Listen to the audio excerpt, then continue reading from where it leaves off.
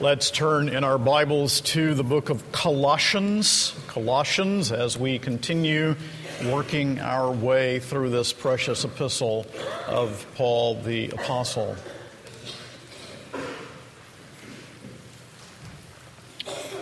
Colossians chapter 1.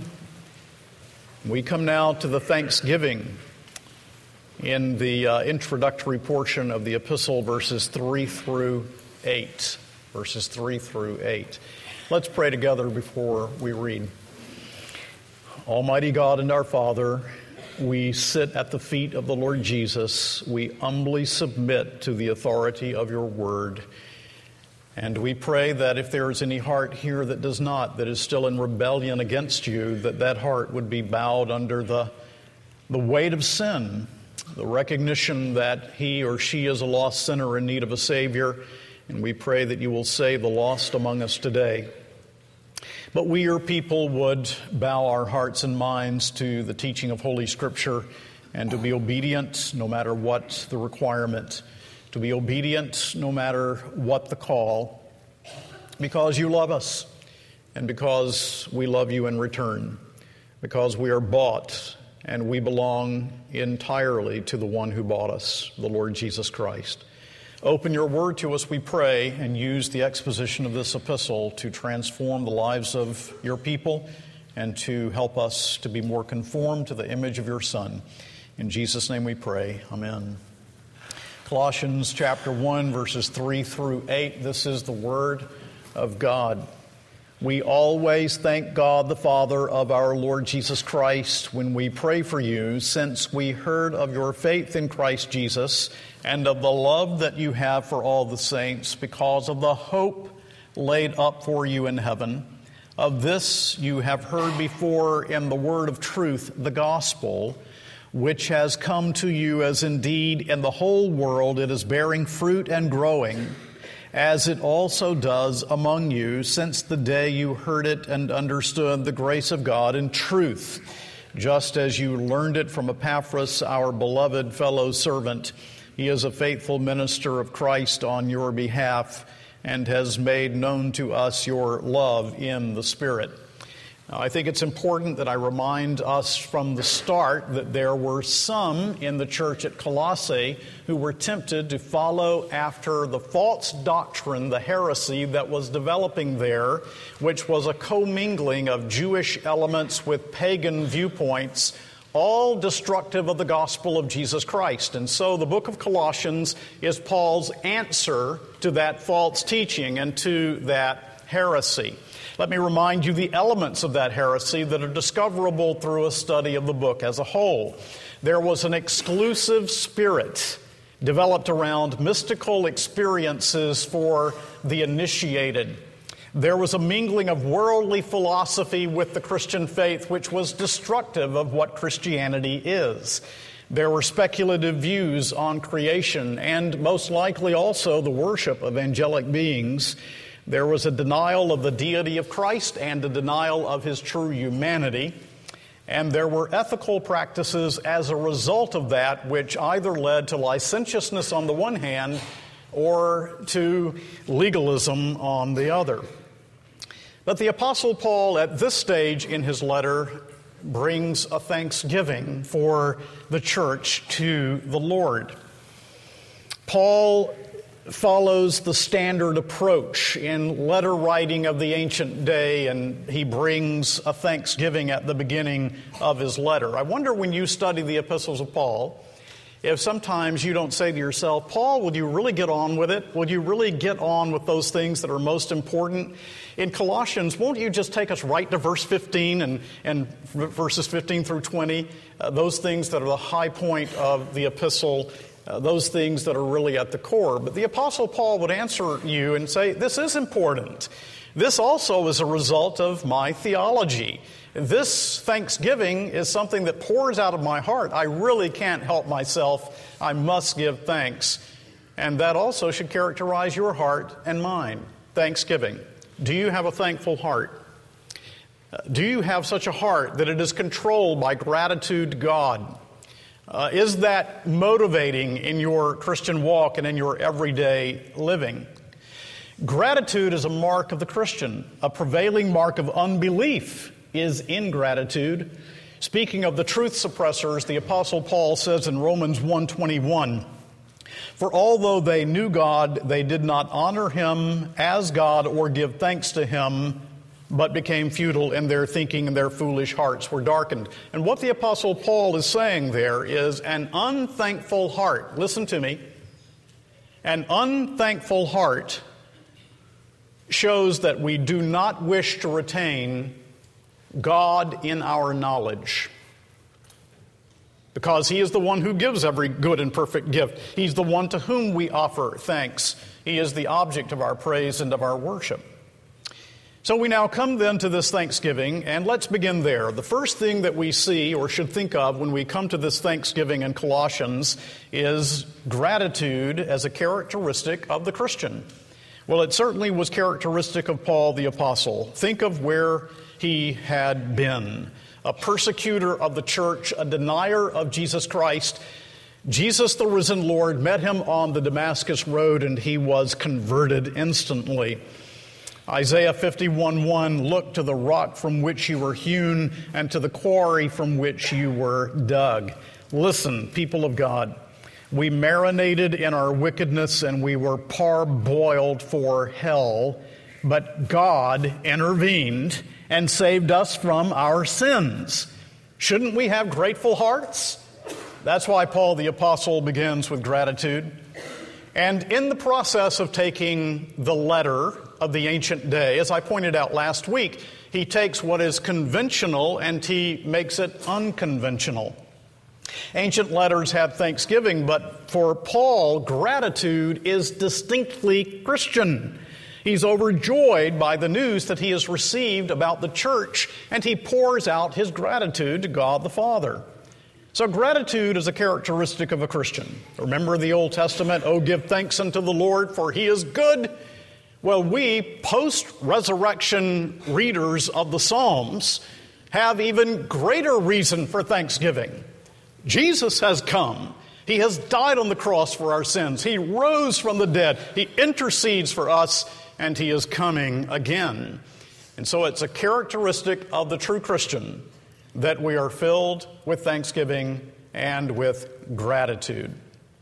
Second thing then, as we move along in this Thanksgiving, is to note that the Apostle Paul's gratitude is offered to God. And so we read in verse 3, "We always thank God the Father of our Lord Jesus Christ when we pray for you." Paul always keeps in mind that the plenitude of blessing we have that comes from the triune God deserves our thanks and our praise offered to God in the fullness of his being and in light of the great thing that he has done in saving us from our sins. Now, the Gnostic heretics would say the Father is far away from us and he is disinterested in us. But the Apostle Paul says right from the start, "Oh no, that's not true. Indeed, I am accepted in his sight through Jesus Christ, and I come into his presence, and my prayers are offered to God, the Father of our Lord Jesus Christ." And did Paul pray simply sometimes or occasionally for the church? No. Notice he says in verse 3 that he always did this. "We always thank God the Father of our Lord Jesus Christ when we pray for you." When I pray, says Paul, I give thanks always for you. God's people are always on my heart. Can we not learn from Paul's delicate tact in the way in which he ministers to the Colossians? He has great concerns for this church. He knows that they are in danger. There's a great heresy brewing among them, and perhaps some of the readers of his epistle are tempted toward the gospel-denying, mysterious, eclectic, philosophical, Christ-denying viewpoint of the heretics. But Paul doesn't start there. He starts with, "I am thankful to God for you. I give my thanks to the Father for you." That's where he begins. Are you grateful for your fellow believers in Christ? Those who are strong, those who are weak, those who may be more mature, those who are less mature. Are you grateful to be a part of his church? Are you grateful for the gospel and the ministry of the word and sacrament, the love of the body of Christ? Or do you take this for granted? When did you last in prayer thank God for the saints, for the people that surround you in this place, for your brothers and sisters in Christ? Well, Paul says, I'm always at it. I'm always doing that. I'm always giving thanks to God for you. And that leads us to see, thirdly, the reason for his thanksgiving. Gratitude is offered to God because of the news that he has received about the church at Colossae. Notice verses 4 and 5 again. Since we heard of your faith in Christ Jesus and of the love that you have for all the saints because of the hope that is laid up for you in heaven, of this you heard before in the word of truth, the gospel. So he's heard about how the Lord was at work among them. That was the catalyst for his thanksgiving. Epaphras has told him this. And so what has Paul heard? The Apostle Paul has heard of your faith in Christ Jesus. He's heard about their Christ-centered faith. He's heard about their love, which they have for all the saints. He's heard from Pastor Epaphras. You know, they really love one another there in Colossae. What is more characteristic of a Christian than this? It did not matter whether one was Jew, Gentile, bond, free in Christ. They loved each other. Their faith in Christ and love for Jesus led to love for each other. How can we love Christ and not love his people? How can we say that we love Christ and not love those for whom he shed his blood? And then Paul also includes with faith and love. You see, it's the old triad that you find in Paul of faith and hope and love, except here it is faith, love, and hope. You find that he includes with faith and love the word hope. Notice again in verse 5, because of the hope laid up for you in heaven. Paul is giving thanks because these Christians at Colossae are filled with hope that is stored up for them in heaven, laid up, ready to be revealed in the last time, as Peter tells us. J.B. Lightfoot put it quite simply and beautifully. Faith rests on the past. Love works in the present. Hope looks to the future. That raises a question in my mind. Let's pause for a moment and ask it. Are you future-oriented? Are you simply lost in the details of everyday life and you forget the inheritance that is laid up for you? Or are you future-oriented? To use the language of A.T. Robertson, the mainspring of consecrated living. That's a well-put phrase. The mainspring of consecrated living is this future-oriented hope that belongs to every believer in Christ. There's something really right about Christians who are future-oriented, and there is something radically wrong when we are not. There is something right about the Christian who longs for the day in which there will be a display of justice and in which God's grace to his people will be proclaimed to a watching universe. There's something right about the Christian who knows he will be with Jesus when he dies and longs for it. Something right in the Christian's heart when he says, I long for Jesus to come, and can say from the heart, come quickly, Lord Jesus.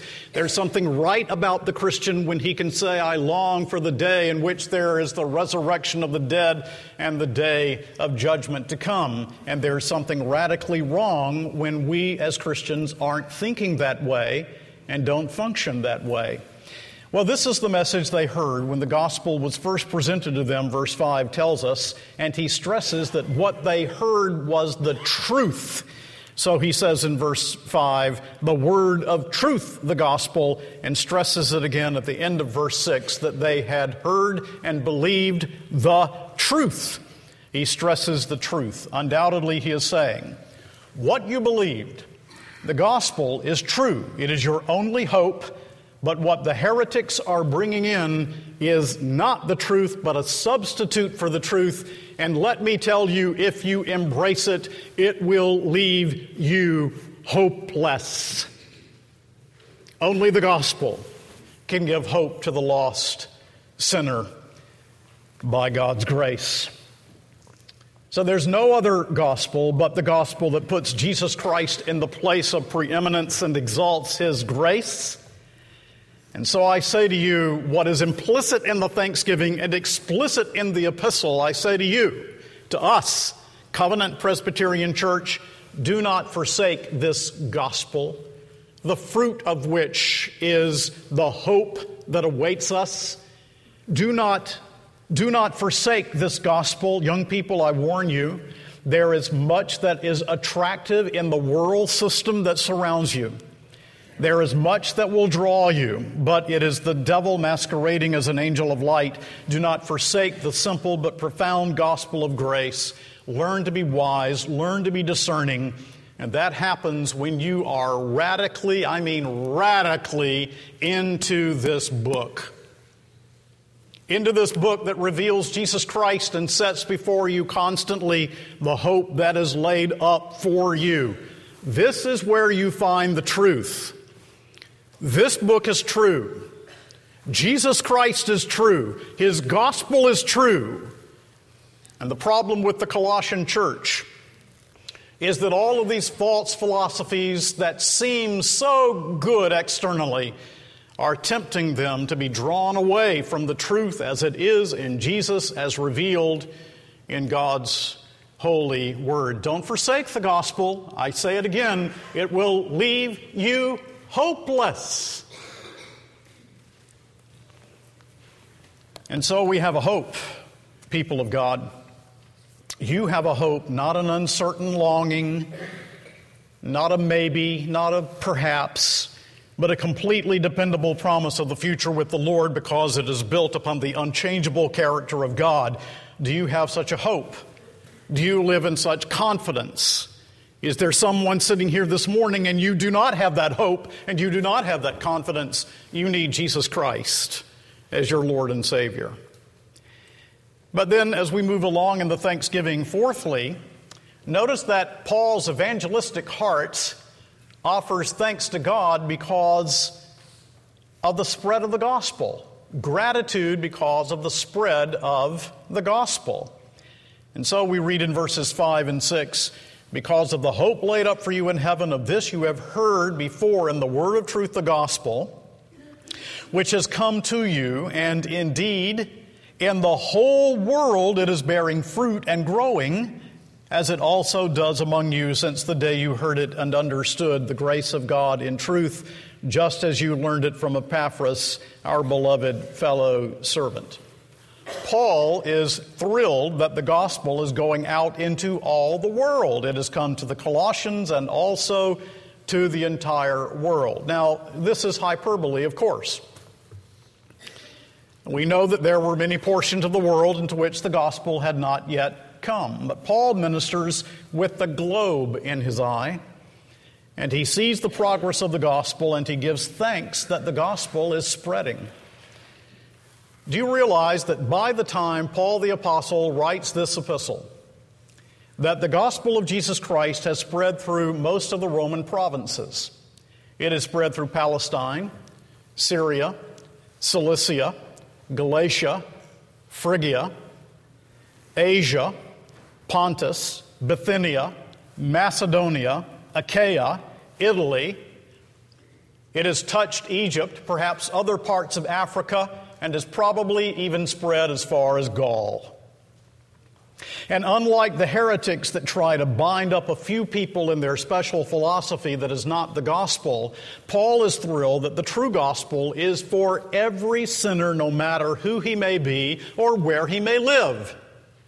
It is for everyone to hear. The gospel is to be taken to the world. And so there's a true universality to gospel proclamation. And Paul also adds that the gospel is bearing fruit and is growing in the world and also among the Colossians. Again, the words of Lightfoot. The gospel is not like those plants which exhaust themselves in bearing fruit and wither away. The external growth keeps pace with the reproductive energy. What a statement. The gospel, the true gospel, is fruitful. The gospel spreads. Where the gospel is believed, it will bear fruit. Well, what kind of fruit, you ask? Faith, love, hope, a deeper understanding of the truth, a prayer life that flourishes, a longing for worship, service to Christ's people, involvement in winning the lost by whatever means and gifts God has given you. But let me ask you this. What kind of fruit do you think would be born if they did not believe the gospel, but if they embraced the false philosophy of the Gnostic heretics? Well, it would lead to rigid asceticism on the part of some. It would lead to licentious behavior on the part of others. There would be no faith. There would be no love. There would be no hope laid up for them in heaven. I leave it to your imagination. Oh, I don't want to imagine it. But I leave it to your imagination. What would happen to Covenant Presbyterian Church if in another couple of generations they forsook the gospel and embraced the false philosophies of this world, as so many churches have in our nation and in the world? God forbid that would happen. But notice also in the thanksgiving that the Apostle Paul has gratitude for the faithful ministry of Epaphras. So he is thankful for faithful ministry. Or he offers his thanksgiving in the context of the faithful ministry of this man Epaphras. So looking again at verses 7 and 8, just as you learned it, that is the gospel that you believe, this truth, just as you learned it from Epaphras, our beloved fellow servant, he's a faithful minister of Christ on your behalf and has made known to us your love in the Spirit. So the reason that Paul can offer thanks to God, the Father of our Lord Jesus Christ, for their response to the gospel is that the Lord had a servant who took the gospel to them and they believed the word that was preached, and that servant was Epaphras. He was connected to Colossae, we learn from chapters 1 and chapter 4 of Colossians. But right now, as Paul writes this letter, Epaphras is at his elbow. He's right there with him. He's at his side. And Paul and Epaphras, he says, are both willing slaves of Jesus Christ. He is a fellow slave with me of Jesus Christ. Epaphras is a faithful minister of Christ in my behalf, which probably means he was part of the evangelism team of Paul the Apostle, had been sent by him to evangelize the Lycus Valley, and this church in Colossae is the result of Epaphras' faithful ministry there. If you'll keep your finger in chapter 1 and turn over to chapter 4, notice what the apostle says about this man Epaphras. In Colossians chapter 4, verse 12,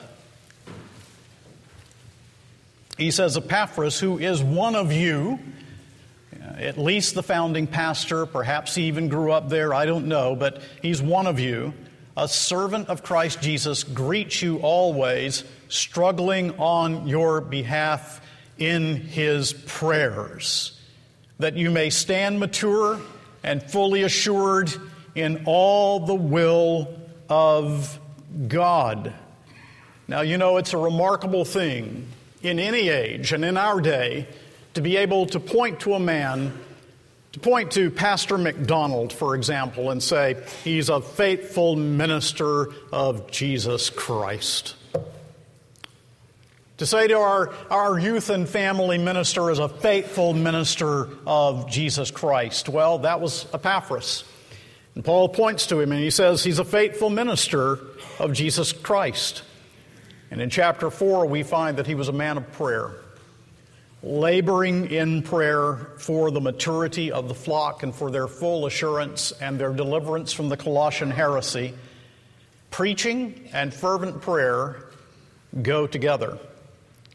And in mentioning the preaching of Epaphras, Paul is laying the ground for attacking the false teachers, because what is being preached by the Colossian heretics is the opposite of what was preached by Epaphras when he proclaimed the word of God.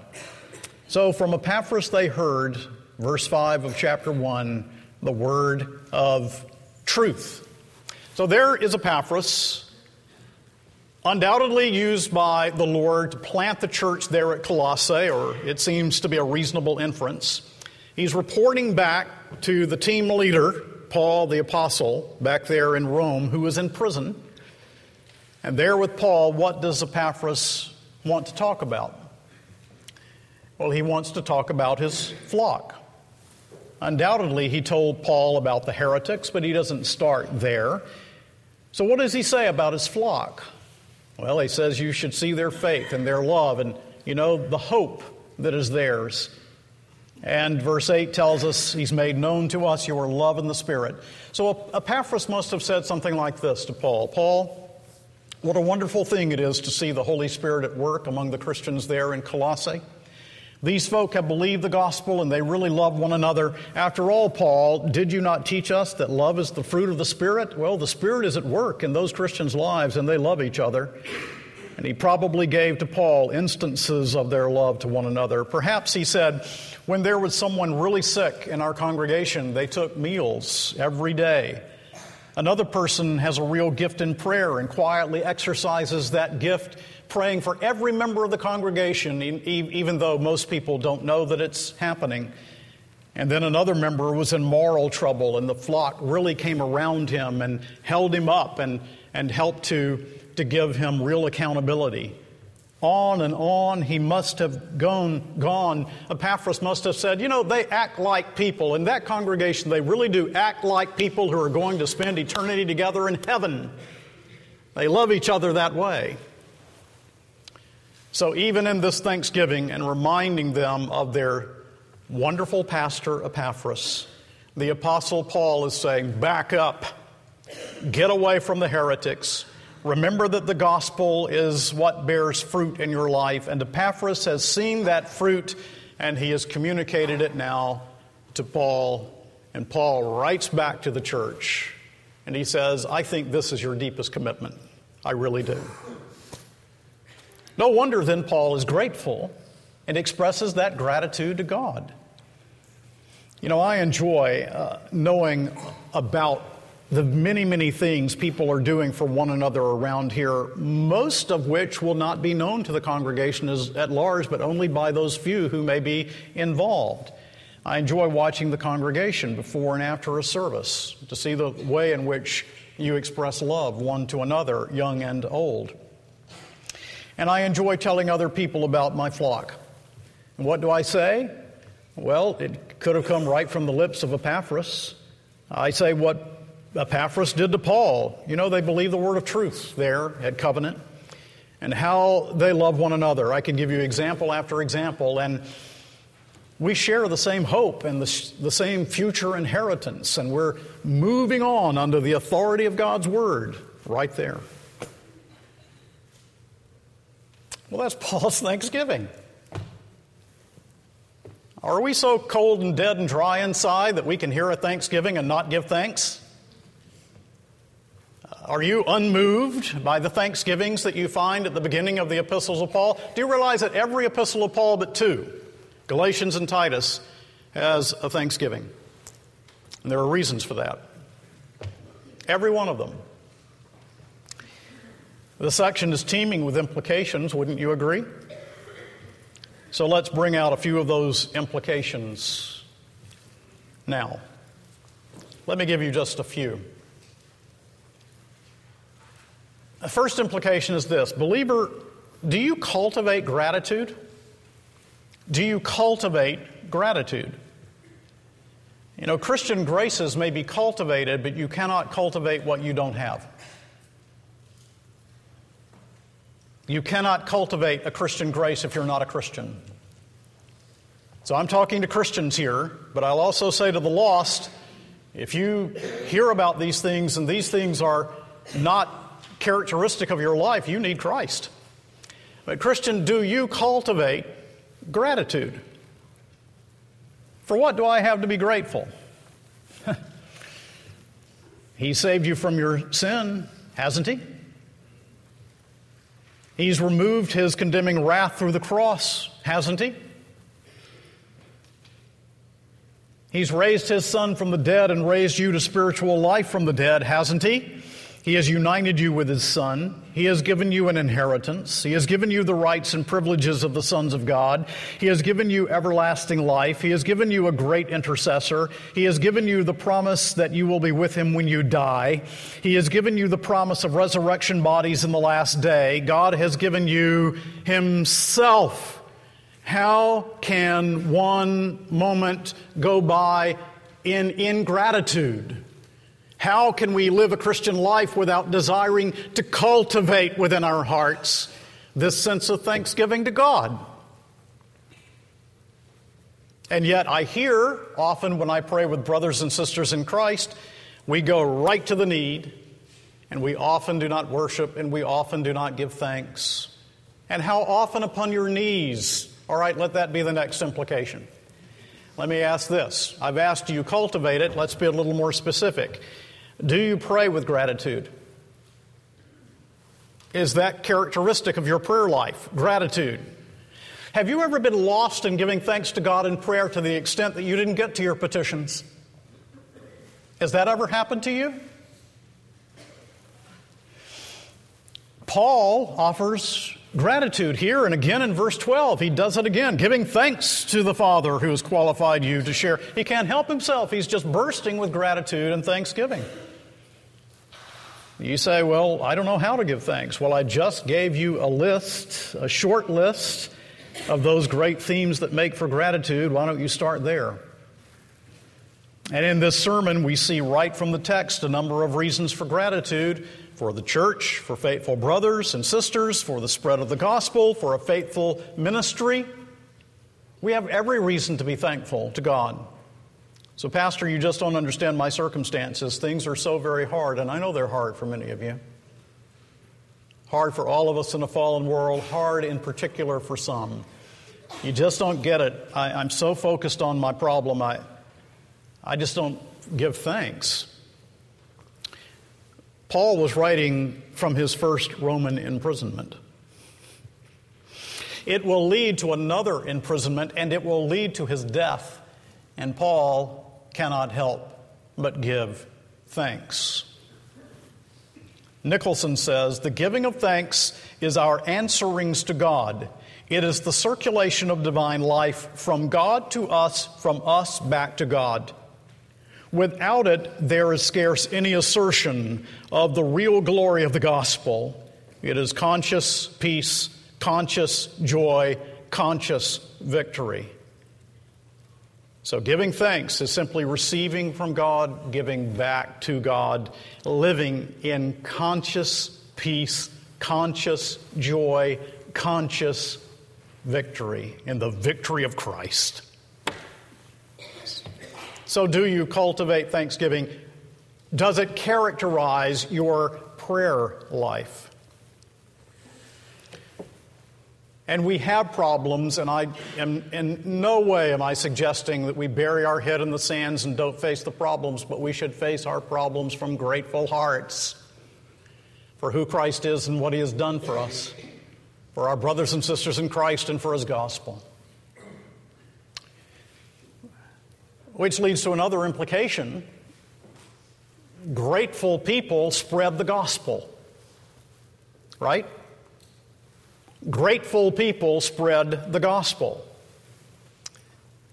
W.R. Nicholson wrote, and when I was a boy of about 13, 14 years old, Bishop Lightfoot and Bishop Nicholson were two books on Colossians that really gripped my heart. There were two books that gripped me as a boy: Galatians, Colossians. Well, W.R. Nicholson says this. Remember, we're talking about grateful people spreading the gospel. He says, the gospel is meant to be a traveler in all the world. Now, its power of traveling is in the fact of its fruitfulness in individual hearts. Enjoyers of the gospel are they who must extend it. Accordingly, how necessary to be conversant with the hope laid up for us in the heavens. This hope reacts and stimulates and sustains our love. We cannot be selfish. We cannot become contracted within ourselves while our spirits are dilating with appreciation of the joy set before us the joy and power of heavenly mindedness. And Nicholson is right. If our minds and hearts are focused on the good things that God does for us, then that frees us from that kind of self-centeredness that binds me to be always thinking about me and my life and my problems and my needs, as great as they may be, and frees me to offer gratitude and thanksgiving to God in prayer, and yes, even to say to somebody else, you need the Savior that I have, let me tell you about Him. Grateful people. Ever get a gift at Christmas you're so thankful you can't contain? Look at what God has given us. How can we contain? Right?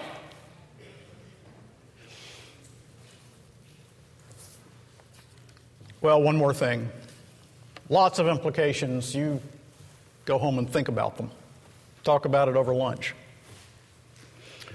One more thing. Let's underscore the theme of gratitude found in this epistle right in its opening by remembering a healing ministry of our Lord Jesus in Luke 17. Do you remember that Jesus healed 10 lepers? All 10 asked to be healed, and Jesus healed all 10. But the Scriptures say one of them, when he saw that he was healed, turned back and with a loud voice glorified God and fell down at his feet, giving him thanks. And Jesus said, were there not 10 cleansed? But where are the 9? There are not found that return to give glory to God, save this stranger. He healed 10. One. And about that one you can learn more because it's significant in Luke 17. One came back and gave thanks. We have been blessed in our families, in our church, in our nation. The Lord has given us spiritual blessings and fruitfulness of all kinds. It is part of the way Christians live simply to say, Lord, I thank you. I thank you. May the Lord not look upon Covenant Presbyterian Church and say, I've blessed you all, but only one has come. Where are the 9? May that not be true of us. Follow the false teachers and gratitude will be crushed and you will have a hard heart. Thomas Watson, the Puritan, said, a hard heart is the anvil on which the hammer of God's justice will be striking to all eternity. Know Christ and His gospel and live in the promise of a certain future, and you will not be able to help praising God for His infinite goodness. So in principle, 2 hearts are contrasted as we look at this Thanksgiving. The hard, unbelieving, ungrateful, self-centered heart. The believing heart, full of hope, that cannot help praising God and offering thanks. Which is you? And God's people said, amen.